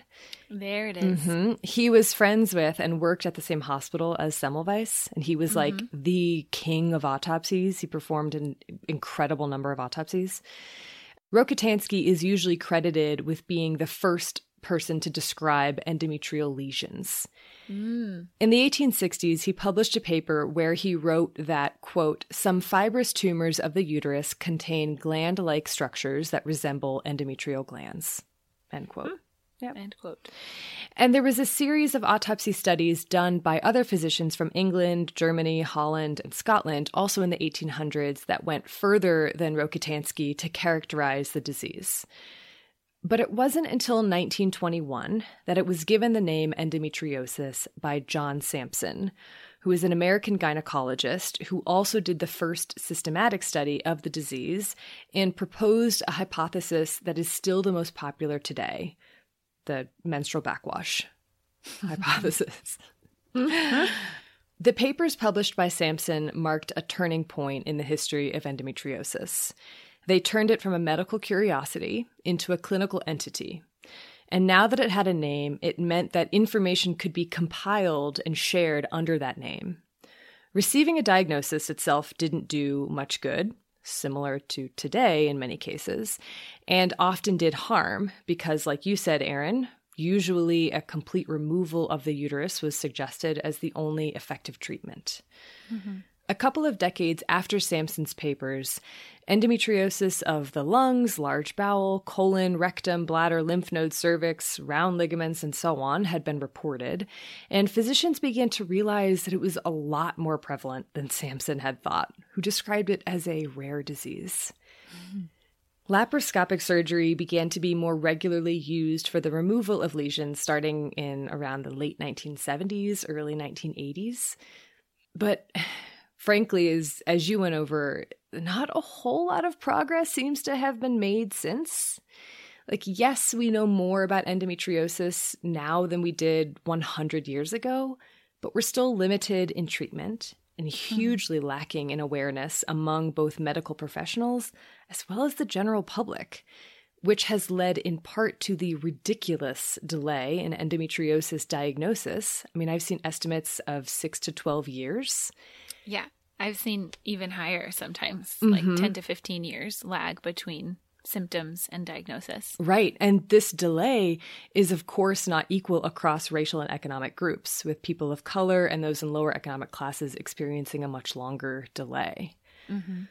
So what I wanted to take time to explore in more depth was why this damaging diagnostic delay exists. Why is it 6 to 12 years or 10 to 15 years? Why do we still not seem to know very much about endometriosis? What causes it? How to treat it? Why do some people get it and others don't? And exploring those questions kind of led me into reading more generally about the pervasive mistreatment and undertreatment of women by the medical system. Right off the bat, I want to mention the books that I read for this because I'll probably be quoting from them a lot, one in particular, and they are phenomenal, and I learned so much and got so angry along the way. Doing Harm by Maya Dusenberry and Pain and Prejudice by Gabrielle Jackson are both nonfiction books about the systemic issues in medicine and how women are treated. Ask Me About My Uterus by Abby Norman and Giving Up the Ghost by Hilary Mantel are memoirs about endometriosis. Hilary Mantel's book includes a section on her experience with endometriosis. It's not entirely about endo. I loved them all, and you should read them all. Okay. So the way that I wanted to structure this discussion is taken directly from Maya Dusenberry's Doing Harm. In this incredible book, she lays out what she calls the knowledge gap and the trust gap. The knowledge gap is basically that there isn't as much scientific and medical knowledge about women's bodies and health issues than there is about men's. And this goes all the way from the very basic biomedical research only including male animals in studies, all the way to women being underrepresented in clinical trials and diseases specific to women receiving less funding. Mm-hmm. The trust gap is simply that, quote, women's accounts of their symptoms are too often not believed. Yeah. The trust gap and the knowledge gap don't operate independently. They reinforce each other to perpetuate the mistreatment and undertreatment of women by the medical system. Quote from Dusenberry, women's symptoms are not taken seriously because medicine doesn't know as much about their bodies and health problems. And medicine doesn't know as much about their bodies and health problems because it doesn't take their symptoms seriously. End quote. Dusenberry points out that these issues aren't about a few bad apples in the medical system mistreating women, but rather the unconscious bias that is structurally embedded in medicine. So let's explore these two facets in a bit more depth, starting with the knowledge gap. As with any structurally embedded issue we discuss on the podcast, the knowledge gap has deep roots, stemming from the hundreds of years during which women were seen as biologically inferior to men, and whose bodies were either not worthy of study or improper to examine. And if they were studied, for instance by the so-called father of gynecology, Marion Sims, who built the profession on the backs of enslaved women, they were essentially tortured, given no anesthesia or pain relief, seen to be subhuman. The ideal baseline that defined what was medically, quote, normal or human was a white adult male, and let's be honest, a wealthy one. This is pretty clear when we look at how menstrual periods were described in medical texts throughout the 1800s as times of ill health. Anytime a woman was either pregnant, menstruating, or in menopause, she was considered unwell and her thoughts scattered and disturbed, which was used in arguments against women being allowed to attend universities, and higher education anyway was thought to atrophy the uterus. Atrophy the uterus. You can't have that. Absolutely with not. all that brain thinking. And this perception of periods, of course, didn't just disappear suddenly in 1900. There's even a textbook from the 1970s that describes dysmenorrhea as a symptom of a personality disorder. I don't have any words, so I know. I'm just going to keep fish mouthing over here. So that just made me think that there are probably some physicians still practicing today that may have been trained on that information, right? Oh, definitely. Yeah. Up until at least the 1990s, although you could argue probably successfully that it's still the case today, it wasn't that science knew nothing about women's bodies and health. It was just that they knew a lot less than they did about men's. And let's look at why this is. As I mentioned earlier, the medical licensing laws enacted in the 1800s in effect excluded women and people of color from practicing medicine and contributing to the field. Those that remained were white wealthy men, and so a white male as the baseline for comparison and the health ideal became entrenched in medical training and medical knowledge well into the 20th century. The 1960s and 1970s saw a great deal of change in terms of medical ethics as things like Tuskegee and thalidomide revealed the enormous failings of informed consent and protections for vulnerable individuals. Many of these developments in drug safety studies were overwhelmingly positive in terms of preventing people from being coerced into unsafe studies and being harmed. But one unintended consequence was when protection turned paternalistic, essentially preventing women from being included in drug trials simply because they were women, or more specifically, in the 1977 FDA policy excluding women of, quote, childbearing potential from early phase drug studies. This meant anyone who potentially could get pregnant. Right. Anyone with a uterus that was presumed to be working. Right. Yeah. Yeah. Any of them. Nope. Any of them. Doesn't matter. Doesn't matter.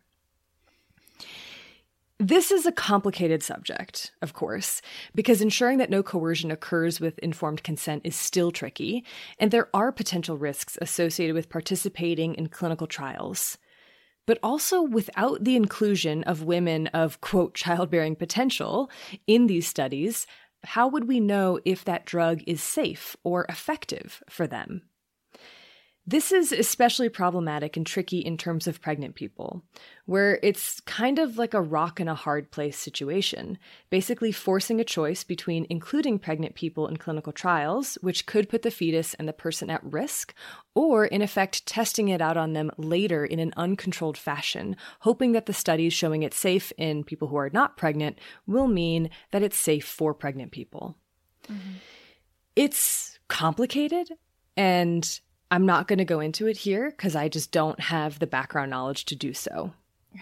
But one thing that does seem to be clear is that there is underrepresentation of women and pregnant people in clinical trials. Yeah.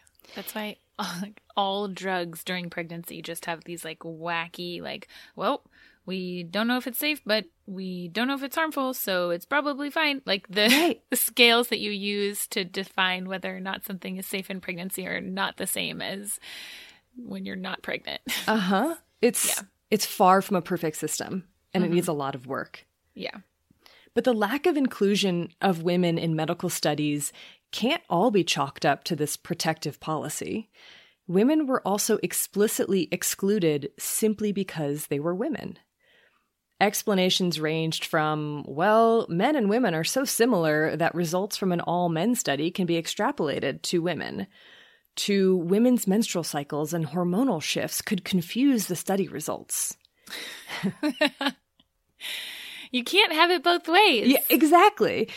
If results from men-only studies could be extrapolated to women, then why weren't there any all-women studies that were extrapolated to men?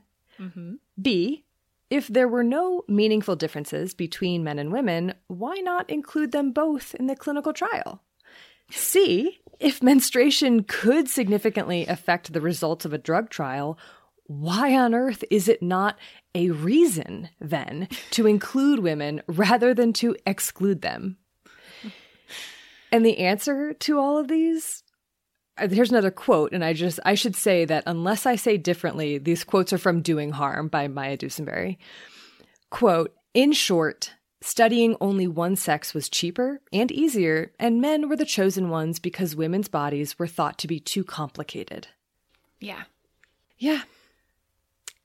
And there's also the matter that the medical community, which since its infancy had been comprised primarily of men, either consciously or subconsciously felt that to know the health effects on men was enough, right? Like, well, we know it on men, so that's good, right? Like, yep, that's all we need. And maybe it wasn't this malicious thing. Maybe it just wasn't even thought about. Women didn't even enter into the consideration, which feels malicious, even though I'm saying it as it wasn't malicious. I don't know.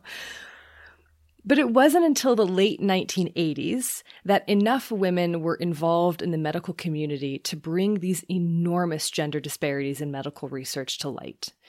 At this time, a group of scientists who were women formed what is now known as the Society for the Advancement of Women's Health Research, and they demanded an audit by the Government Accounting Office, the GAO, of the NIH's research efforts to see how well they had stuck to the 1985 policy for the inclusion of women in research. Ooh. Mm-hmm. This GAO report, which was published in 1990, was staggering. They had done next to nothing. Wow. In most of the studies that the NIH funded, they couldn't say whether women were included, or if they were, how many. So far, I've talked about this more generally, right? In more descriptive, abstract, women are excluded from studies. So let's get into some more solid examples that illustrate the knowledge gap.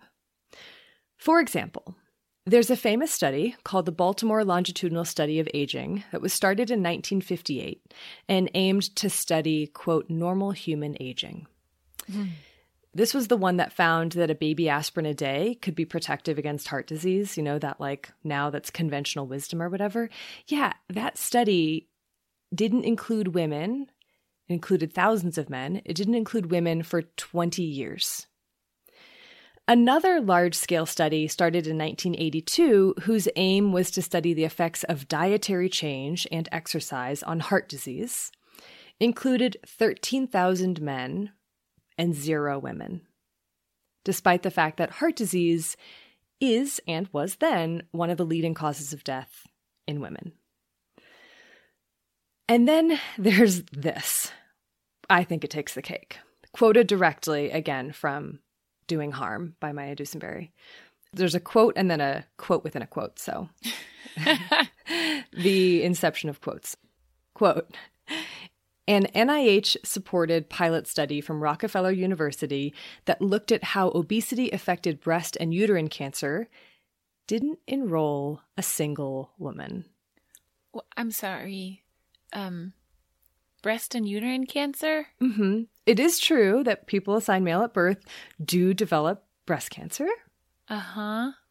And uterine cancer, Erin? I don't think so. Yeah. No. You need a uterus for that. Mm-hmm. Yeah.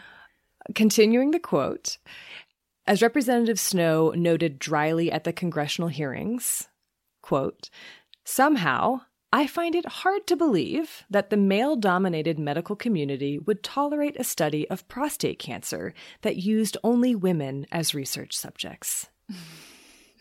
End all the quotes. I can't, that one just echoed in my head for days. Uh-huh. Nearly anywhere they looked, there was a striking lack of inclusion of women and enormous consequences because of that. Biological differences between people assigned male at birth and people assigned female at birth have historically been used to claim inferiority or superiority while failing to examine the potential health impact of that difference, such as in the way drugs are metabolized, which is impacted by fat distribution and hormones, among other factors. So when women aren't included in drug trials, should we be surprised by the finding that women are, quote, 50 to 75% more likely than men to have an adverse drug reaction? Like, that's not a surprising finding. It's horrible. Well, and I also just wonder how many of those adverse drug reactions are often just passed off as being, oh, well, like not real, discounted. I'm sure many. Considered. Yeah. Mm-hmm. The dosing of too many drugs has been determined by how it affects men's bodies and also overall, like people within a certain BMI range. Or take chronic pain, for example, which women are known to be disproportionately affected by. And studies indicate that women experience pain differently than men. And again, these studies didn't make the distinction between whether they were talking about sex or gender or whatever. Despite these pain differences, there was a study from 2005 that found that almost 80% of animal pain studies used male animals only. And while the lack of sex analysis in animal studies of all kinds is hugely problematic, it really only captures one aspect of the knowledge gap. These studies don't take into account the gender bias and social factors that influence health and are hugely important to examine. The 1990 GAO report did change some things for the better, but we're still not even close to equitable, and many studies simply fail to report any sex or gender analysis of results. There have been suggestions to require the inclusion of such analysis for publication in peer-reviewed journals, but that has been met with some resistance for vague scientific reasons, whatever that means. But still, even though things are getting better, there is a huge lag time in between when those studies are conducted, to when the results are analyzed and published, to when it becomes presented to the interested field, to then the wider community, to then when it becomes included in textbooks, to then when it trickles out to the rest of the public. Right. Let's illustrate. Picture someone having a heart attack. Okay. What do they look like? What are they doing? What are the signs and symptoms they seem to be feeling? This is a really good example, Erin. I love this example. Is it an older man? Probably an older white man? Definitely clutching at his left arm and his chest? Salt and pepper hair. Salt and pepper hair. Maybe he's got like a short sleeve button up shirt on. Definitely. He's like sweating a lot. Sweaty, super sweaty. He describes a pressure in the center of his chest, which radiates to his left arm and maybe up into his jaw. He clutches at his chest. And then collapses. He might be gasping for breath. Yeah. How many of you pictured a woman with maybe some uncomfortable back pain or flu-like symptoms? Did anyone? Anybody? Maybe. I bet there are some out there, for sure. Because much of the early research on heart attacks was focused on men, that's the search image we have. And it can be deadly. Like when a study from 2000 found that, quote, young women, and I think by this was meant like under the age of 50, are 7 times more likely to be sent home from the hospital in the middle of having a heart attack. 7 times. Those have fatal consequences. Oh God, Erin, there's so many good examples of this. Do you know about the testicular torsion one? Testicular torsion, it's when your testicle twists on itself and it can cut off the blood flow. It's an absolute emergency. Causes excruciating pain, in the testicles. And they say time is tissue. You have 6 hours to diagnose and treat testicular torsion. And people are really good at it. There's a lot of studies in hospitals, the time from into the emergency room to treatment and into the OR, it's super short. Ovarian torsion. I knew you were going to say that. Same exact thing. Your ovary twists around itself. The time from diagnosis to OR is I think at least twice as long, if not missed entirely. It is staggering. Oh, yeah. Yeah, there are, honestly, just grab bags full of examples about the diagnostic delay for anything. The treatment delay, what kind of treatment that's received. In general, men are seen as sick while women are seen as stressed. And all of these examples that you and I just sort of went through, these are tied to both the knowledge gap and the trust gap. Medical doctors only know what heart attacks look like in men, and they are disinclined to believe that women's symptoms are real. So now let's get into the trust gap. If you thought the knowledge gap had deep roots, wait till you hear about the trust gap. In order to explain these roots, I'm going to take us through a brief history of hysteria, which was first described in ancient Egypt and got its name from ancient Greece, like I said, from the Greek word for uterus, hystera. What is hysteria? It's basically the idea that a woman's health and mental status is tied directly to her uterus, and that all disease in a woman came from the uterus wandering around the body, like literally wandering around. But just like these restless uteri, the definition of hysteria has also wandered substantially throughout history. In ancient Greece, in Hippocratic texts from around the 5th century BCE, it seemed to be thought of as an organic biological process, one which was likely to happen if marriage was put off for too long or if a woman didn't get pregnant early enough after puberty. In Europe, in the centuries after, throughout the medieval period, the meaning changed and became more spiritually based, and it was thought that the uterus could be inhabited by a demon or evil spirits or possessed via witchcraft. And the uterus became the scapegoat for any disease or complaint that a woman had, and hysteria the catch-all diagnosis. The poor uterus. It's so maligned, Erin. It is. It is. Yeah. It hasn't gotten that much better, but it's gotten somewhat. Yeah. And this quality of hysteria as a disease of exclusion, it was useful to physicians, especially as the field of medicine itself evolved.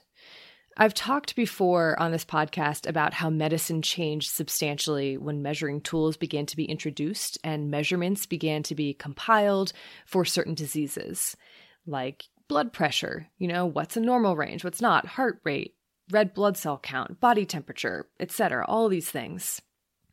I think in our sickle cell episode, I talked about how these tools, in addition to medical specialization, led to medicine shifting to be less about the person and more about the body or a part of the body. Mm-hmm. It also led to this important distinction between signs and symptoms. Signs being something that someone who is not the patient can measure or see or feel. Symptoms are the things that only the patient can feel and describe. Signs are objective, symptoms subjective. Mm-hmm. As the ability to detect disease signs became more refined, diagnosis increasingly relied on signs rather than symptoms, and a physician could listen less or not at all to their patient and still end up successfully treating them, offering a not-so-great precedent. Mm-hmm. But it also meant that if there were no signs or the signs didn't tell them anything, they could and often did disregard the symptoms as hysterical.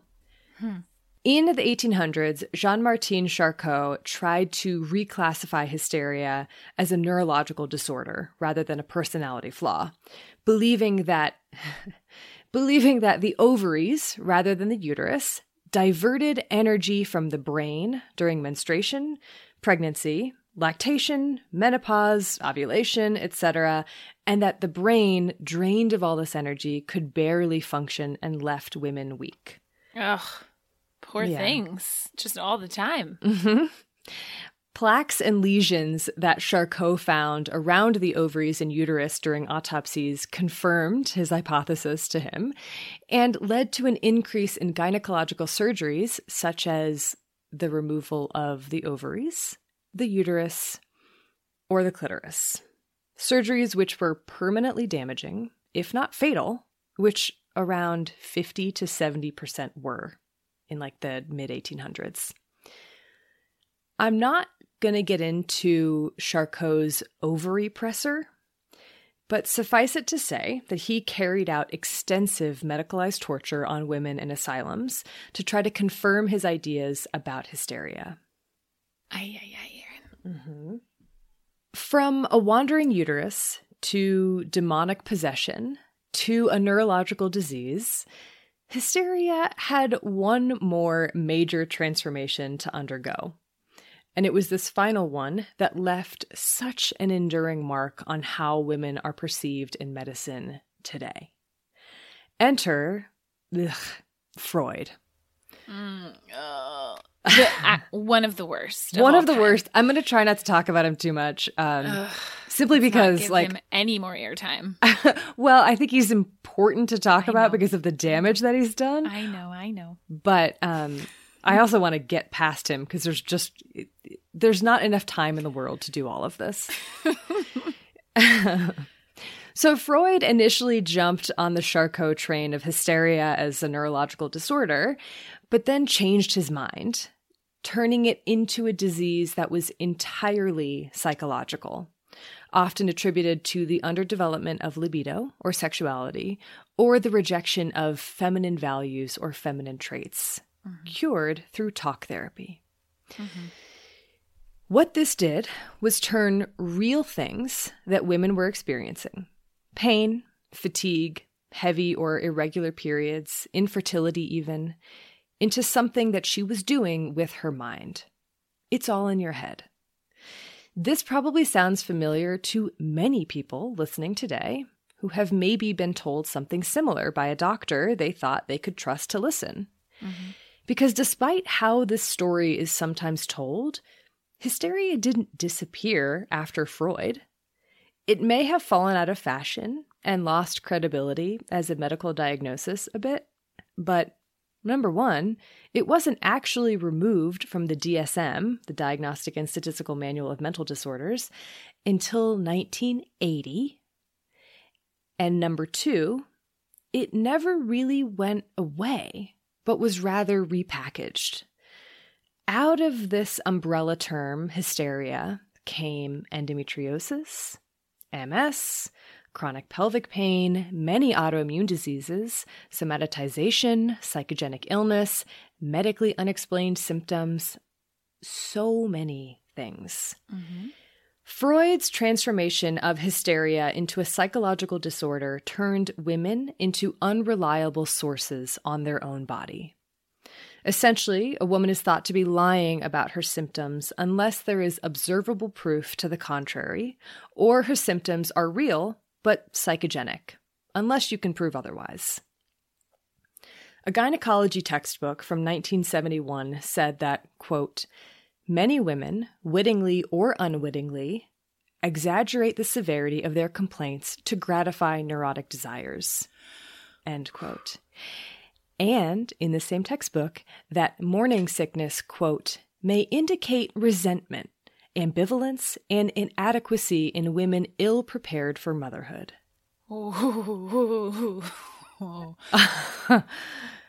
As if you needed more things to get angry about, right? I know. I can't rage in front of the microphone. It all explains so much about today and how women are treated. Women began being seen as mentally ill rather than physically sick. And throughout the 20th century, the rate of psychogenic illness diagnoses increased enormously. If you were experiencing pain and complained too little, you weren't taken seriously because you weren't experiencing enough pain. But if you complained too much, you were labeled as an exaggerator, as dramatic, as crazy.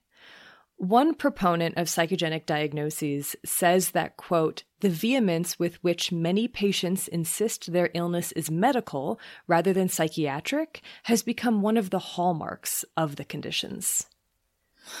So, the more you say, no, this is a real pain, the more likely you are to be diagnosed with a psychogenic illness? Yeah. What? Yeah. There are scientific studies backing up these implicit gender biases in medicine, and it's not just male doctors that are mistreating women. Women, on average, are more likely to report pain and less likely to receive pain treatment. And this is not just a gendered issue, of course, but a racial one as well, with people of color incredibly undertreated for pain. One study showed that after undergoing a coronary artery bypass graft— oh my gosh, I hate this study. Men were more likely to receive painkillers, while women were more likely to receive sedatives. A study from 2006 by Chiaramonte et al. Found that when med students and residents were presented with a description of a patient experiencing symptoms, they initially diagnosed these patients similarly, regardless if the patient was described as male or female.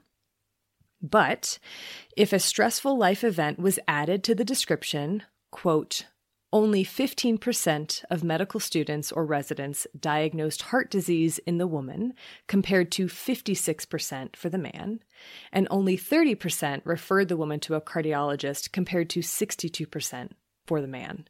That quote's from Pain and Prejudice.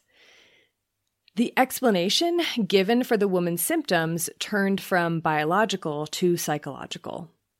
And there was no difference in the results based on the gender of the doctors. Mm-hmm. It seems that too often, when physicians meet with a patient, they see the diagnosis in the identity of the patient based on implicit biases built into the medical training system. If you're a woman, it's in your head or your uterus. If you're a Black person, you're drug seeking. If you're trans and you're on hormone therapy, it's because of the hormones. If you're fat, it's because you need to lose weight. If you've ever been diagnosed with anxiety or depression, clearly that's what's causing your pelvic pain or your chronic fatigue. It's rarely that endometriosis could be a source of anxiety or depression, right? Instead, it's depression causing your pelvic pain. Mm-hmm. Take this anecdote, paraphrased from Doing Harm. There was an 11-year-old girl who had severe abdominal pain and nausea. She went to the ER. The doctor told her it was menstrual cramps, despite the fact that she had not yet gotten her period, ever. The pain didn't go away, so the next day, in agony, she had to be rushed back to the ER. And at this point, her mom, who was a physician, demanded an ultrasound. And they found the largest unruptured appendix that the surgeon had ever removed. Would that have happened if it had been an 11-year-old boy instead of an 11-year-old girl? No, probably not. Did the doctor even ask? Have you ever had your period before? Does this feel like period cramps? Like, are period cramps so bad that you should go to the ER? No. They shouldn't be. Right. Like, if they are that bad and you're in the ER, you're there for a good reason. Yeah. You're not just, They're not just, oh, well, deal with it. Take some ibuprofen and go home. And that's with an observable, detectable condition, right? Like, right. You could look to find the unruptured appendix. Women who seek medical care for a condition that's not objectively observable or measurable or easily measurable, and as you went into, Erin, boy, we are inadequate at describing and measuring pain. I mean, absolutely inadequate. These women, these mystery women, are often a source of frustration for physicians, and they're dismissively called malingerers, never-wells, etc.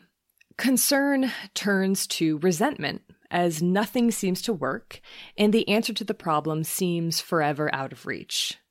I can't see anything wrong with you, so there must not be anything wrong with you. A physician's sense of self-worth shouldn't be tied up in having an answer or the right answer. There's an incredible power and empathy in saying, I don't know, but let's find out. So where does that all leave us with endometriosis? We have come a long way since the early days of hysteria and endometriosis, and the people who have made the biggest strides in raising awareness of endometriosis are patient advocacy groups, people who have had to become experts in a disease that their own physicians often fail to communicate with them about. But we haven't come nearly far enough. Stereotypes about endometriosis have persisted long after being disproven, such as endometriosis is rare in women of color or only happens to women who put off marriage and childbearing. These stereotypes, combined with the outrageous lack of knowledge about how endometriosis actually works and the tendency for physicians to dismiss or downplay the pain experienced by women, these all contribute to the long, often excruciating years people have to wait for a diagnosis. And still, endometriosis is too often made to be about a woman's social or gender role.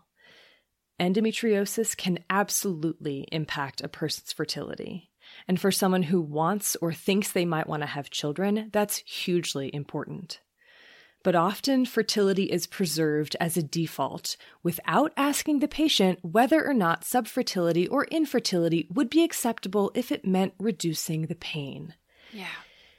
And a 2003 study found that women who sought out doctors because of infertility received a diagnosis of endometriosis in half the time that women complaining of menstrual pain did. It's not surprising and infuriating. Exactly. Infertility matters, but it shouldn't have to cause infertility to matter.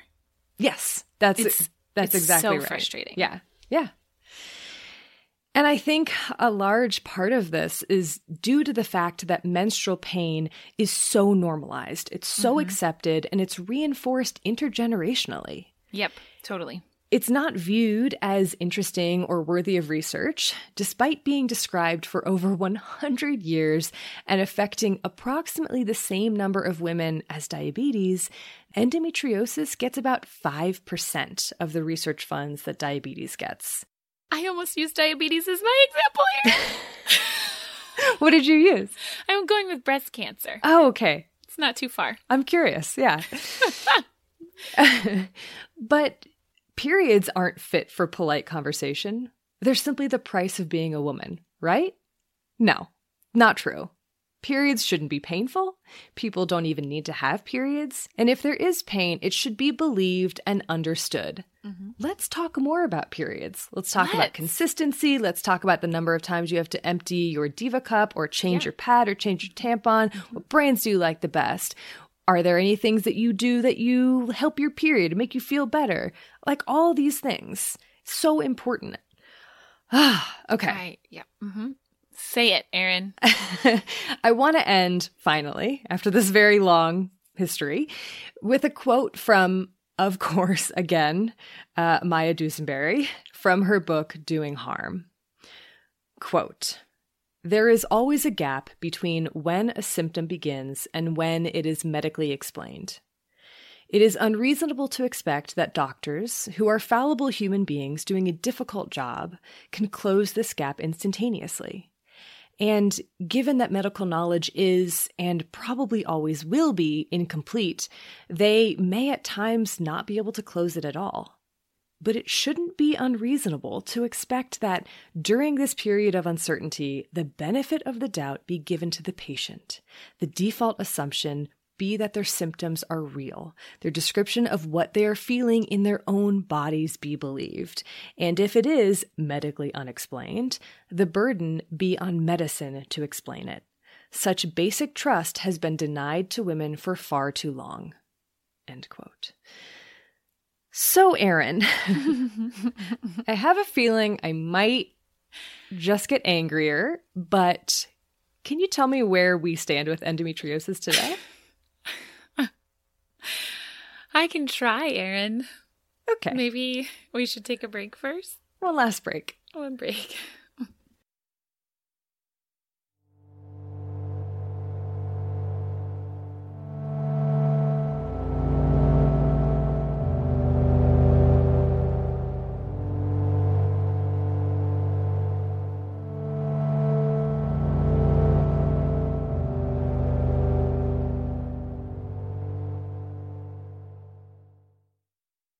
Almost every single paper that I read, and I read a lot of papers, universally cited the statistic that 10% of women of childbearing age have endometriosis. And that's it. That's it. That's the number that I have, Erin. Okay. And these numbers, like, when are these papers from? And so would those diagnoses have been based on surgical identification of tissue? Or yeah, I basically only looked at papers from 2010 and sooner. So like within the last 10 years. Okay. And universally, that is what they all said. I have found no papers that tried to dig deeper and really get a sense of like, are these numbers changing? Are we seeing it more, etc.? Like, and what's really frustrating is that none of the papers dug down into like what does that actually mean? Because people who are not childbearing age can have endometriosis. Lots of people with a uterus that aren't women of childbearing age can have endometriosis. And so does that 10% actually mean like 10% of people with a uterus have endometriosis? Or is that number higher because people with a uterus maybe had endometriosis when they were younger and now they're older, the symptoms have gone away, but those people still count, right? So I don't have an answer for you. Right. Or what about people who have endometrial lesions and might not have symptoms that have led them to go seek a diagnosis? Right. And that's what's so infuriating is that this 10% number assumes that it includes those people. Yeah. And so it says that like 30 to 50% of those 10% will then have pain from this endometriosis, which like, give me strength. I doubt. No. But statistics also cite that upwards of 60% of women, by which I assume what they mean is 60% of people with a uterus that suffer from chronic pelvic pain have endometriosis as the likely cause of this pain. And those statistics, both of them, no matter how flawed they are incredibly high. I mean, like staggering. 10%. Even if we assume that 10% of people with the uterus is the real number, 10% of people with the uterus, okay, let's compare that. Erin, you mentioned diabetes. Almost used that. But let's talk about breast cancer, shall we? Let's. 13% of women in the U.S. will develop breast cancer. 13%. That's really close to 10%. We have a whole month dedicated to breast cancer, don't we? We have one for endometriosis too. Oh, really? But no one's heard of it. Yeah, that's fair. But everybody knows about breast cancer. Everybody knows how important breast cancer is. Everybody knows somebody who has survived breast cancer, or everyone has lost someone from breast cancer, right?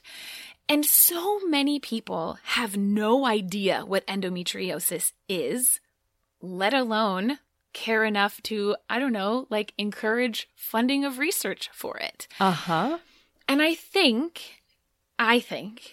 this is now my soapbox. This is for a lot of reasons that, Erin, you really kind of focused on so many of them. And if we really drill down to it, like it comes back to the patriarchy as it always does. But at its core, it also is because I think endometriosis is classified in all of the literature as a, quote, benign condition. What? So endometriosis is classified as a, quote, benign condition. And so now, by this means it doesn't kill you? So what this is in contrast to is a malignant condition, such as cancer. And what that means is, yes, in general, a benign condition is not going to kill you if left untreated, at least not directly. Cancers, which are malignant, invade and metastasize. That is, they spread in a way that, if left untreated, is often fatal. Now, I can see your face, Erin. Endometriosis is really, really interesting because it, in fact, does metastasize. It can metastasize in a way, right? It can be found well outside the peritoneal cavity. And by definition, it is tissue found outside where it's supposed to be. And in the case of deeply infiltrating endometriosis, it does invade deeper tissues in the same way that cancer can. But endometriosis causes pain, causes suffering, causes infertility, and that, my friends, is seen as benign. It can invade your bowels and cause obstruction, but it usually doesn't. That's uncommon. It can invade your bladder or your ureters and cause obstruction. It can cause destruction of your ureters, but it doesn't often, and because it's a histologically recognizable tissue type, and because it generally, quote unquote, doesn't invade to the extent that a cancer would, and because it generally subsides after menopause, after the withdrawal of those hormones, it is, quote, benign. Okay. It's clearly nothing of the sort. Obviously. So in non-medical language, benign is like not harmful. Exactly. Not bad. So is there a different interpretation in I'm just trying to give that a little bit of the benefit of the doubt, because this is so staggeringly appalling. It is. It does mean in the medical sense, in that it is not a malignant condition. But I mean, does the use of the word benign in medicine then influence people who are practicing medicine to view a condition as benign as in the popular interpretation of the term? In my opinion, how can it not? Yeah. When we're talking about pain, and we've talked so much about how difficult pain is to understand, to explain, and to sympathize with and to empathize with, if your pain perception is different than someone else's pain perception or pain sensitization. Right? I also do want to point out that the risk of eventual ovarian cancer diagnosis, so cancer, the malignant condition, in people with long-standing endometriosis is 2 to 3-fold higher than in people without endometriosis. So even though endometriosis itself is not a cancerous condition, it's not without its risks. Yeah. Right? I mean, insofar as that goes.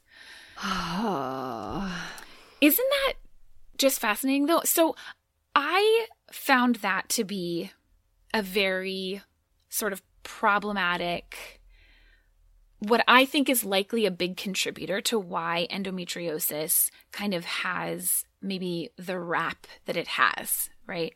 Mm-hmm. Just this classification of it with, and it's medically, I actually found one paper that was kind of like, is it correct to call it a benign, or is it not, in terms of the medical definition of the term benign? Okay. Because it does behave in ways that benign tissue doesn't, and yet it doesn't behave the way that a cancer does. And it doesn't fit the definition of a cancer. There have been a number of new mutations identified in endometrial tissue that are associated with cancer, but never enough of them, like only one mutation instead of 3 mutations that would then cause it to be a cancer. So it is not a cancer, and it does not metastasize the way that a cancer does, but it's not normal tissue either. So it's an interesting disease in that respect, and we have a long way to go to understanding it. I was thinking this and feeling this, and then I went for a walk today, and I was listening to an episode of Vox's podcast Unexplainable, and they have an episode on endometriosis. It's really great. It has stories from like 14 people who have been living with endometriosis. I recommend the listen. But they also had an interview with someone who researches endometriosis. It's Dr. Lisa Griffiths. She is at MIT and runs the Center for Gynopathology Research. Her research is super fascinating. It focuses on tissue engineering, like growing endometrial tissue on like chips, and they're trying to develop better diagnostic markers that can be used to not only diagnose but then also classify endometriosis into different subtypes, which could then theoretically lead to more personalized or targeted treatment options, which is amazing. But she also brought up this exact same thing, that like the language that we use surrounding endometriosis is so important. And she was saying that like her collaborators kept calling it a benign condition. And she was like, I live with this. She has endometriosis. She's like, there's nothing benign about it. Yeah. Right? But it's that difference between, quote, medical language and colloquial language. Right. But it matters, right? It matters. And it influences. We are all humans, even in the medical community. It influences the way that we perceive it, and then the way that we treat people who are living with it. there are a lot of people doing research on endometriosis from so many different angles because there's so much that we don't know. So I already mentioned some fascinating research by the Center for Gynepathology Research. There's also other groups like Citizen Endo, which is led by Dr. Noemi El-Haddad at Columbia University, and their team, super fascinating, are using like citizen science-y based tools to try and better characterize the symptoms of endometriosis, to try and bridge the gaps between what clinicians know or think they know or think about endometriosis and how people who are living with it actually experience endometriosis, which I love so much. I know. I love that project so much. It's so cool. I think, honestly, in so many ways, we're still at the phase, and I think we've talked about this in a number of different episodes, Erin, but we're at the phase in endometriosis right now where we still are trying to just like garner awareness about this condition. Yeah. You know? So I have a feeling after this episode, maybe a lot of our listeners are going to be going to their doctor's offices like, so can I ask you about endometriosis? So I shouldn't be laying in bed all day and not able to go to work because of my period? Yeah. I mean, I didn't even get into like the statistics on the number of missed school days, the number of missed work days, like the economic and financial burden is in the billions of dollars every year. Yeah. So that is endometriosis. There it is. Sources? I mentioned, I have some papers, but I mentioned the 4 books that I read, all great, love them. And if you do want to know more about like the medical history of endometriosis, who found it, who made this development and that development, sort of the argument over who was the first one to describe it, there is a very extensive, I'm talking like over 50 pages paper by Nezhat et al. From 2012 that goes into all of that. Found that very interesting. And in terms of the evolutionary biology, those papers that I mentioned are both by Dinsdale et al. From 2021. I had a number of papers. I already said the title of one, The Epidemiology of Endometriosis is Poorly Understood. No, is poorly known, as the pathophysiology and diagnosis are unclear. That was from Best Practice in Research Clinical Obstetrics and Gynecology from 2021. There was a number of other really interesting papers that dig deeper into what we know about the mechanisms of endometriosis. I think my favorite one was from Nature Reviews Endocrinology in 2019, as well as another one in the Annual Review of Pathology Mechanisms of Disease from 2020. We'll post all of these sources from this episode and every one of our now 88 episodes? Wow. 88 normal season episodes. Right, not including COVID.